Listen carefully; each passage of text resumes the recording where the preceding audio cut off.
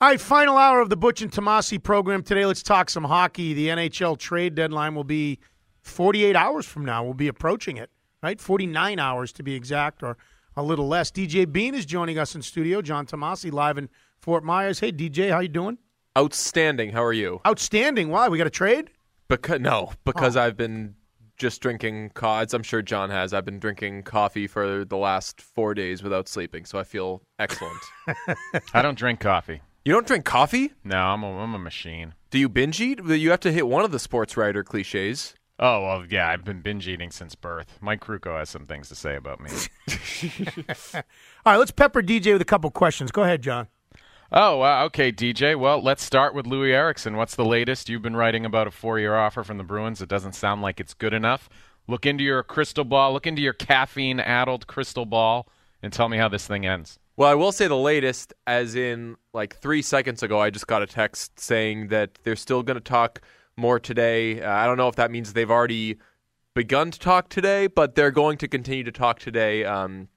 Sweeney and Eriksson's agent, J.P. Barry, as they continue to peck away at this thing. But I think that both sides have an understanding that they're not particularly close on either thing right now. So, yeah, the Bruins, they've budged on the term because the offer, I don't know if you can say J.O. on the radio, but their offer back in December was 3 years, which is a J.O. offer. And they've budged off that, but they're still at 4 years. I think that Eriksson probably won't take anything less than 5, and we don't even know what the dollars are on that.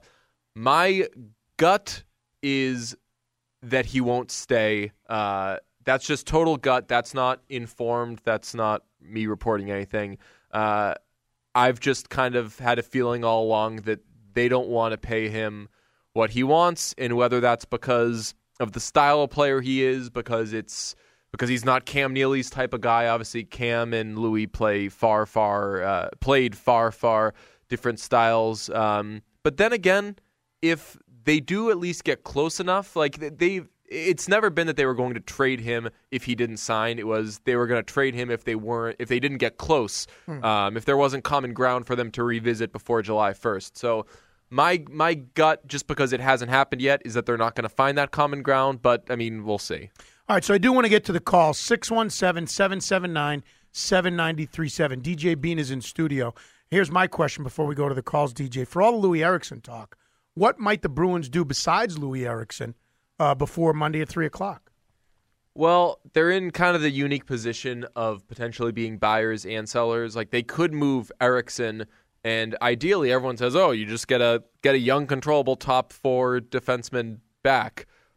I don't know why a team would trade a young, controllable top 4 defenseman for a 30-year-old rental player, despite the fact that Eriksson is right now the best player on the market. Oh, and don't forget, you get a first-round pick with that, too, from a Bruins fan. Oh, yeah. I got a tweet yesterday that was like, will the Bruins get Matt Dumba and a first-round pick for Eriksson?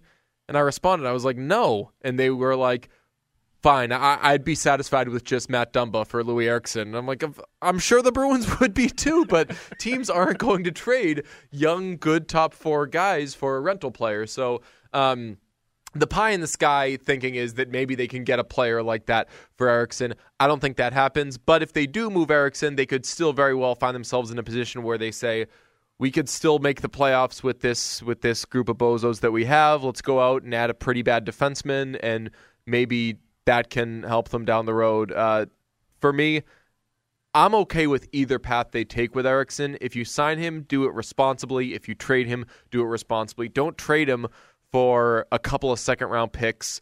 Don't trade him for a first-round pick that you intend to spend. If you're going to get a first-round pick, if you're going to get any sorts of futures for Louis Eriksson, be prepared to do what Danny Ainge did back in the Disney and package all those guys up and get something real back in return. All right, DJ Bean is here. Let's go to the calls. Bruce in Westfield does not want to talk about Louis Eriksson. Wants to talk about trading Tuukka. Bruce? Hey, guys. How are you? Good. Hey, Bruce. DJ, is Tuukka untouchable? I don't think that – I don't want to say I don't think that anyone's untouchable, but you need to get a real – ton back for Tuukka. I mean, don't you need to get a goaltender back? You do, right. For starters, you need a good, serviceable starting goaltender. So Why do you ask? Because I'll put it right out here. I'm a huge Columbus fan. Okay. Obviously, with the problems that they've had with Bobrovsky not staying healthy for the last 2 years, and having to actually call up 2 AHL kids and basically play the whole year, they are in need of a strong goaltender. If you guys lose Eriksson, you wouldn't consider a package with Atkinson and Jenner and maybe Korpisalo for Rask? Well, Yeah. if they trade, Columbus is loaded with talent in the minors, with Milano, with Bjorkstrand, with a bunch of different kids. I mean, and that they have a chance to move their future with an ace goaltender. So, I mean, I'm going to plead ignorance on the Blue Jackets pipeline thing. I mean, I haven't seen any of those guys play, so I don't know what they'd be worth. But if you're trading Rask, you're trading a star, and you'd probably need legitimate stars. With a huge contract. What's that? Yeah, but so here's the thing. He's got a huge contract. He's tied, I want to say, for the 4th highest cap hit among NHL goalies. And the guys who are paid more than him, like Henrik Lundqvist makes $1.5 million more than him, and he's 3, 4, 5, 6 years older than him. So I think he's probably 5 years older than Rask. Rask's, I want to say, 28. Lundqvist is in his early 30s. So like the guys that are getting that much money, or I would say stack Tuukka Rask's contract against the other elite goaltenders in the league, and he doesn't have a bad contract. It's just if you trade Tuukka Rask, then it would come down to you not believing in paying a goaltender top dollar. Well, but isn't that this... can be fine. I mean, teams you can get by if you have a goaltender who isn't making that much money, but you're always. I mean, think of if you've grown up watching the Bruins fans as I did. I always thought if I were a general manager of the team, the first thing I would do is say, who's the best goaltender? I'll give up everything for him. I'll pay everything for him because so many problems are solved by having a great goaltender. Hell, where would the Bruins be this season without Tuukka Rask? Well, but I think, Bruce, this is an off-season question, isn't it? I mean, if you want to explore you've got a goaltender that, as good as he is, how he's viewed in the league, if you're going to trade him now, you got a ton of value, and you can load up and do it. Isn't that an off-season? You're going to do that in the middle of the season? Right, and also that wouldn't benefit the Blue Jackets right now either because they'd start winning games if they suddenly added a goaltender. And the Blue Jackets obviously are probably more interested right now in finishing with a nice draft pick than finishing strong. But then again, if you're trading Tuukka Rask, then you're getting that pick anyway. About it. Thanks for the call, Bruce. As Kenny Laird points out, highest paid goalies: Lundqvist 8.5, Bobrovsky 7.4, Tuukka and Pekka are right after that. So, all right. So, who would you rather have for $7 million? Tuukka Rask or Pekka Rinne? Overwhelmingly, Tuukka Rask. Again, I don't see the logic of trading your number one goaltender in the middle of the season. You don't have a solution. I mean, the Red Sox did it and just went with kids down the stretch last year out of, just because they were out of it by the All-Star break. I mean, unfortunately, in the NHL, if you're out of it, then you're vying for the top draft pick. There's only like 2 or 3 teams that are out of it, right? In the NHL. Quick little update on the trade deadline front. This doesn't affect the Bruins directly, but it does affect a former Bruin. The Maple Leafs have traded James Reimer to the Sharks, and where that affects a former Bruin is that the Sharks were supposedly looking at Chad Johnson in Buffalo to add as a backup goalie. So now the Sharks have their backup goalie to play behind another former Bruin in Martin Jones. Also, Kenny points out that the Kings are close to acquiring defenseman Justin Schultz and forward Teddy Purcell for 2 prospects from Edmonton. Any significance from a Bruins perspective to that deal? Well, it means that Mr. Chiarelli is making good on his word that he was going to be sellers. Purcell and Schultz, I think, were both kind of no-brainers to go. Kenny, is Schultz an RFA?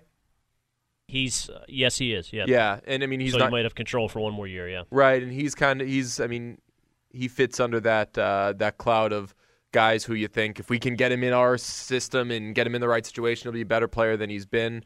But yeah, so Chiarelli's selling in Edmonton, but what else is new? I'm still kind of waiting for him to make a bigger move and move a guy like Eberle or Yakupov or something like that. Let's bring John Tomasi back in. 617-779-69 793.7, by the way. DJ Bean in studio. We're talking NHL trading deadline. I've been Bruins here the and whole Louis time, Erickson. Butch. I haven't gone anywhere. But let's bring you back in, John. You know, I'm sure you're measuring Carson Smith's legs as we speak.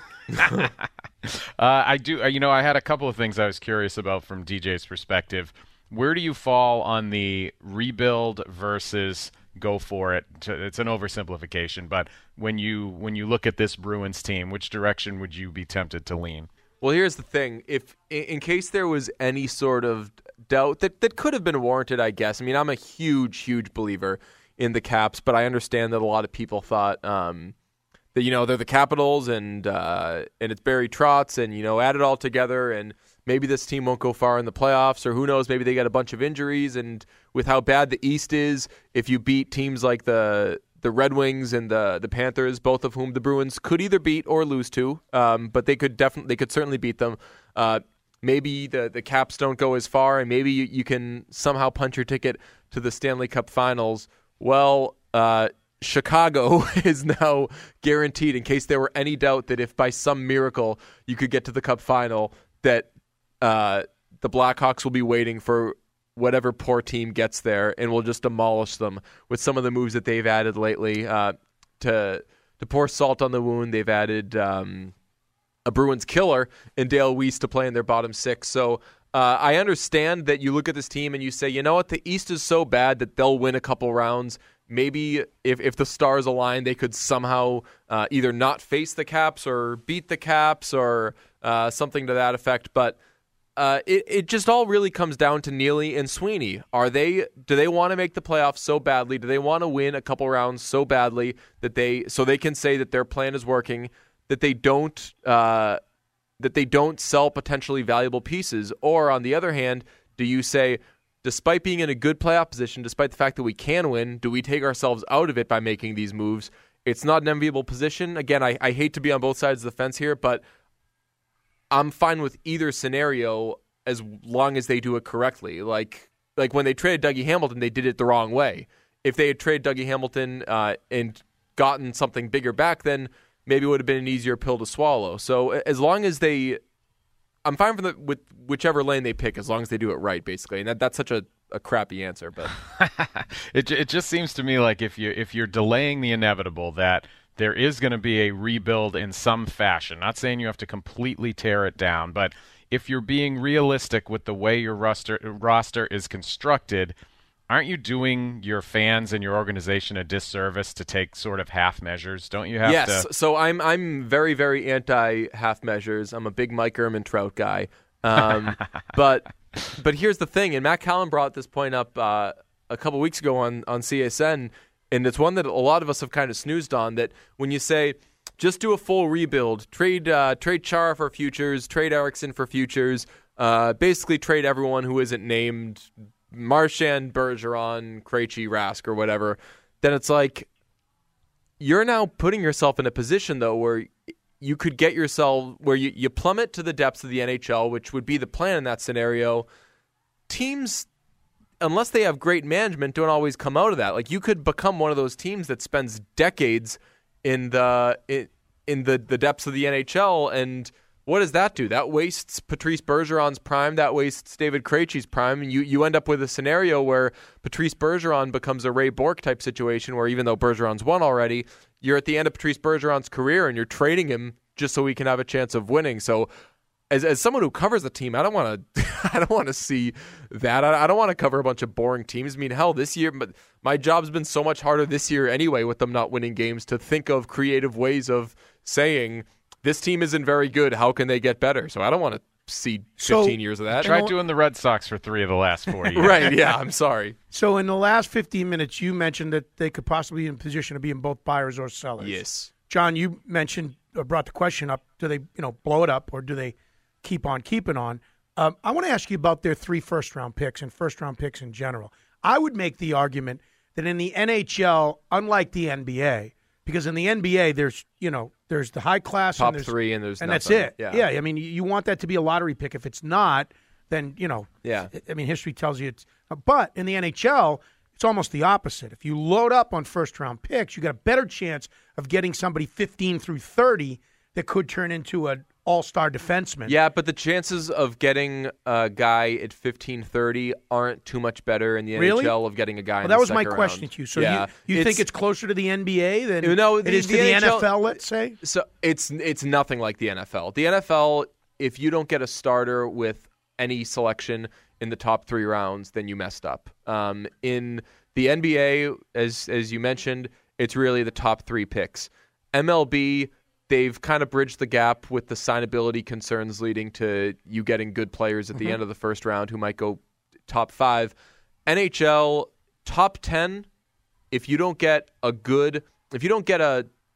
very good player to a star, then you messed up. But outside of the top 10, especially once you get to the teens in the late first round, your chances are just as good of getting a Jordan Caron as they are of getting a Zach Parise or something like that. I did a study before the draft, before they made all those picks and loaded up on those mid-round picks, that tried to quantify what hits and misses are in the NHL draft. And I looked at 1 through 10, 10 through 20, 20 through 30, and 1 through 10, it was such a rarity for you to not hit on one of those picks. But once you get to 11 through 20, it drops off pretty considerably to the fact where I want to say the chances are less than 50-50 that you get a really good, legitimate NHL player. And then it drops off a little more when you get to the end of the first round. That's why, depending on which team you're dealing with, so Winnipeg traded Andrew Ladd to Chicago for their first-round pick. Sweet. So you basically got a second-round pick for Andrew Ladd. Why wouldn't you trade Ladd for 2 second-round picks versus one super late first-round pick? And that's kind of the way that Chiarelli started to deal late in his tenure with the Bruins. He did it incorrectly because he gave up 2 second-round picks for Brett Conley, where maybe he would have been better off giving up a first-round pick. But yeah, that's where I fall on that. Let's take a quick break. John Tomasi's in Fort Myers. Butch Stearns, DJ Bean in studio. When we come back, your phone calls. And I want to ask DJ about the possibility of after Monday at 3 o'clock that Louis Eriksson, without a contract, is still a member of the Boston Bruins. That and your thoughts when we come back. We offered, we extended Dougie a very significant contract offer, and it didn't lead us to where we thought we'd be able to with him being comfortable being, part of our group long term. So that sort of changed the course a little bit. I don't believe that we would have been, that Dougie would have been comfortable in Boston going forward for long term.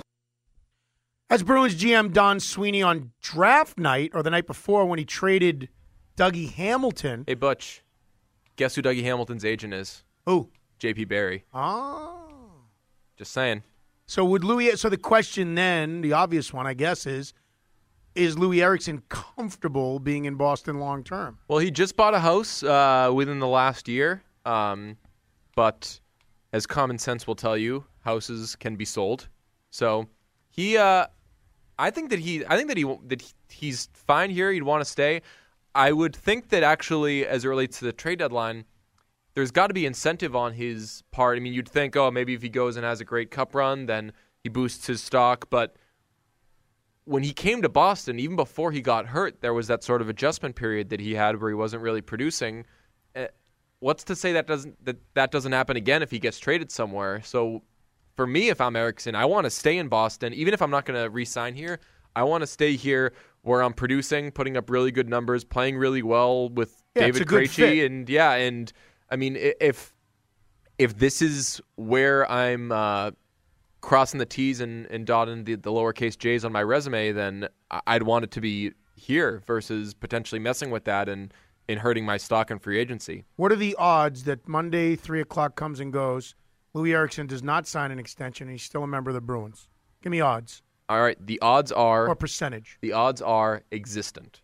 And I think that people, I know that's not a number, but I think that's significant enough because people assume that it's either he signs or he gets traded. I wrote yesterday that the Bruins haven't told Eriksson's camp straight up. They haven't given him that ultimatum of if you don't sign, you're getting traded. Not that would really bum Eriksson out or whatever. I mean, he could go and potentially try to go win a Stanley Cup. So, but yeah, the plan, as I said in the last segment, isn't if he doesn't sign, they're definitely going to trade him. If there isn't enough common ground, if they haven't bridged the gap enough, I mean, who knows? Maybe where they are right now, if they revisit that leading up to July 1st, the Bruins have already budged on term, at least to get to 4 years.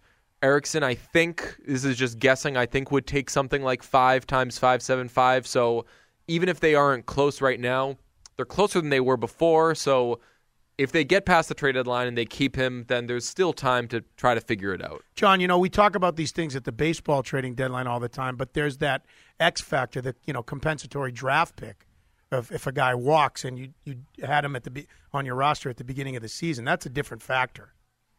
Yeah, someone will have to explain that factor to me. What do you mean? What are you talking about? I'm talking for about hockey? if this were baseball. Oh, I understand that. How does it work in hockey? Forgive my ignorance. Well, there is no draft pick if Louis Eriksson walks. Yeah, so that. Yeah, well, that there's a draft pick if you trade his rights just before the free agency, and that gives one team basically a window to negotiate with him.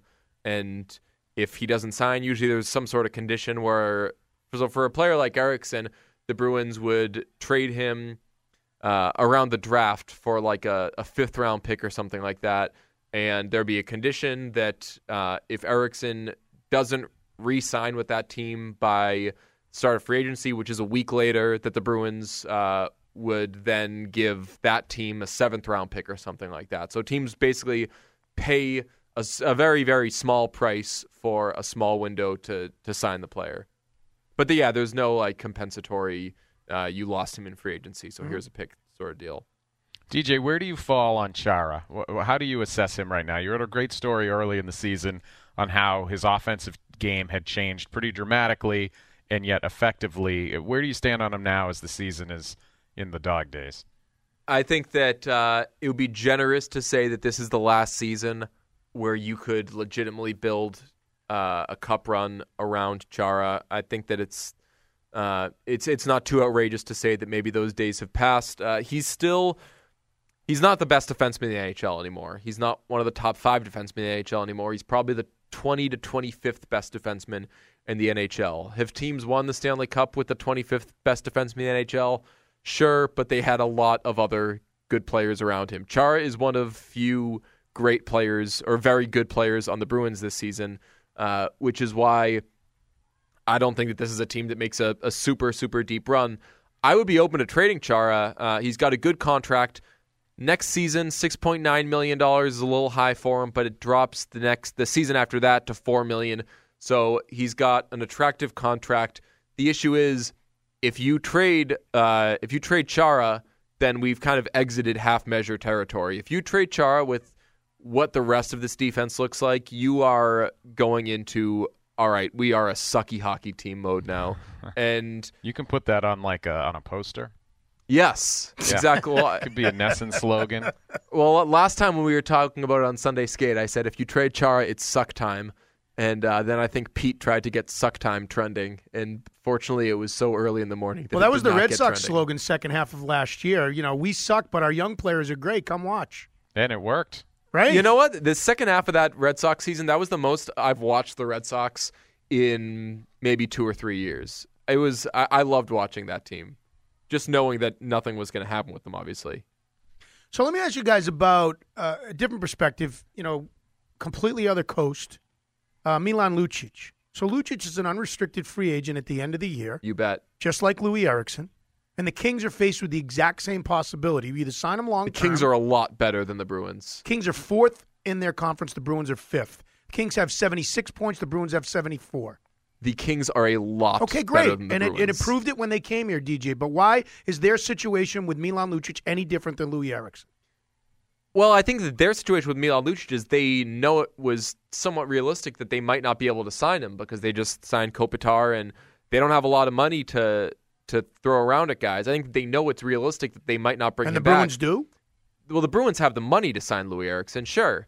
They're just deciding whether or not they think it's the right move for them to do that, or if they think they're in a semi-rebuild, say, all right, we'll save the money for now, maybe go spend it on a defenseman down the road, which, by the way, there aren't really many good defensemen in free agency, so you're not going to fix that problem. Everyone stop saying that. But yeah, the Kings know that they got Lucic for this season, and if they get him for longer, then that's gravy. But, what they gave up, it was a big package, but it wasn't too much more than it was appropriate for a rental, given that it was a full season rental versus a smaller rental, like a trade deadline rental. I mean, Ladd, I said, went for a first and a prospect and a future pick. Lucic, a full season of Lucic, who I'd probably rather have than Ladd, went for a first-round pick, a backup goalie, and a prospect. Yeah, but you're going backwards. I'm going forward. Why are the Kings willing to say, well, look, we're contenders, because do you know how much? Because the Kings are so much better than the Bruins. Okay, great. They can beat those teams, and if they get to the Stanley Cup Finals, unlike the Bruins, if the Bruins are able to will their way to the Stanley Cup Finals, they're going to get demolished. Great. If the Kings get to the Kings are one of the 2 or 3 teams that are going to win in the Western Conference. Great. So they're willing to keep Milan Lucic and not get anything for him because they're not going to get anything better in return if they traded him, and they're contenders. You're comparing a title contender to a team that's in the middle of a soft rebuild. I understand that they're similar in the standings. I'm sorry, but you may think the Kings are better than they are. I get it. But the Bruins are, again, just by simple standings, the Bruins are in the same position in the East that the Kings are in the West. And we all said that hockey 1 through 8, it doesn't matter. Just get in the dance and do what you got to do. I'm just wondering why the Kings are so willing to keep Milan Lucic, but yet the Bruins, at least from a fan's perspective, you got to trade Louis Eriksson. Because the Kings don't have as many holes as the Bruins do that they could potentially fill by moving Milan Lucic. Milan Lucic is the guy that they want. He's the solution to some of their quote-unquote and he's holes. Gone at the end of the year. Right, and they're fine with it. You've seen contending teams. So why aren't you fine with Louis Eriksson? Why did the Red Sox trade for Jeff Suppan? Because they wanted him to take them to the next level. That's why the Kings did that. They were cup contenders, and they said, okay, we're going to add this piece, and he's going to take us further. The Bruins, if they think they're cup contenders, they're lying to themselves. There's a difference. I understand they're similar in the standings, but the Kings are a much, much better team than the Bruins. They're better off with a rental than the Bruins are. Let's go to Jesse in Montreal who wants to talk about Louis Eriksson. Go ahead, Jesse. Good afternoon, gentlemen. Thanks for taking the call. Sure. Hi. Just a quick thing. All the Bruins fans I know in Montreal, we're ready for the Cup run. All the Canadiens fans I know have a lot of faith this Bruins team can do a lot. A lot of the crap I hear is coming out of Bruins fans from Boston. I agree with Michael Hawley. He said the fan base is joyless. There's no passion there. They give up on the team. So up here, there's a good vibe about the team. I think they can go far. But just getting back to Louis Eriksson. Well, of course. Canadians are such more wonderful people. This isn't a debate. Well, yeah, I just, you guys give up too easily. How can you not have faith in this Bruins team? They've gone to the finals 2 times the last couple of years. So, have some faith, huh? But anyway, about Louis Eriksson. Well, wait a minute. Jesse, are you a Canadiens fan?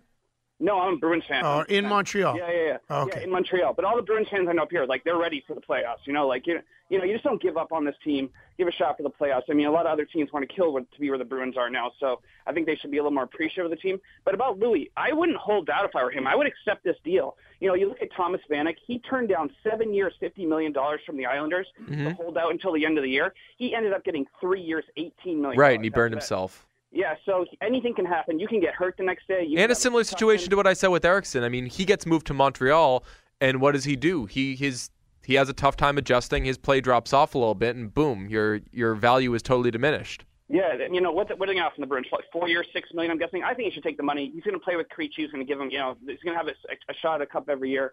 I think he should take the money and not hold out, because if you hold out, it can really burn you. Thanks, guys. Appreciate the time. All right, thanks for the call, Excellent Jesse. Caller. Texter says to me, I need to try some of the Kool-Aid that Butch has been drinking about the Bruins. The fact that he hasn't even conceded that the Kings are a very dominant team is insane. I did concede that. I said just go to the game they played against each other. Right. The Kings are in a different class. I'm just saying that. No, it's a fair question, because the Bruins are they're in playoff standing right now, and they've got a pending UFA.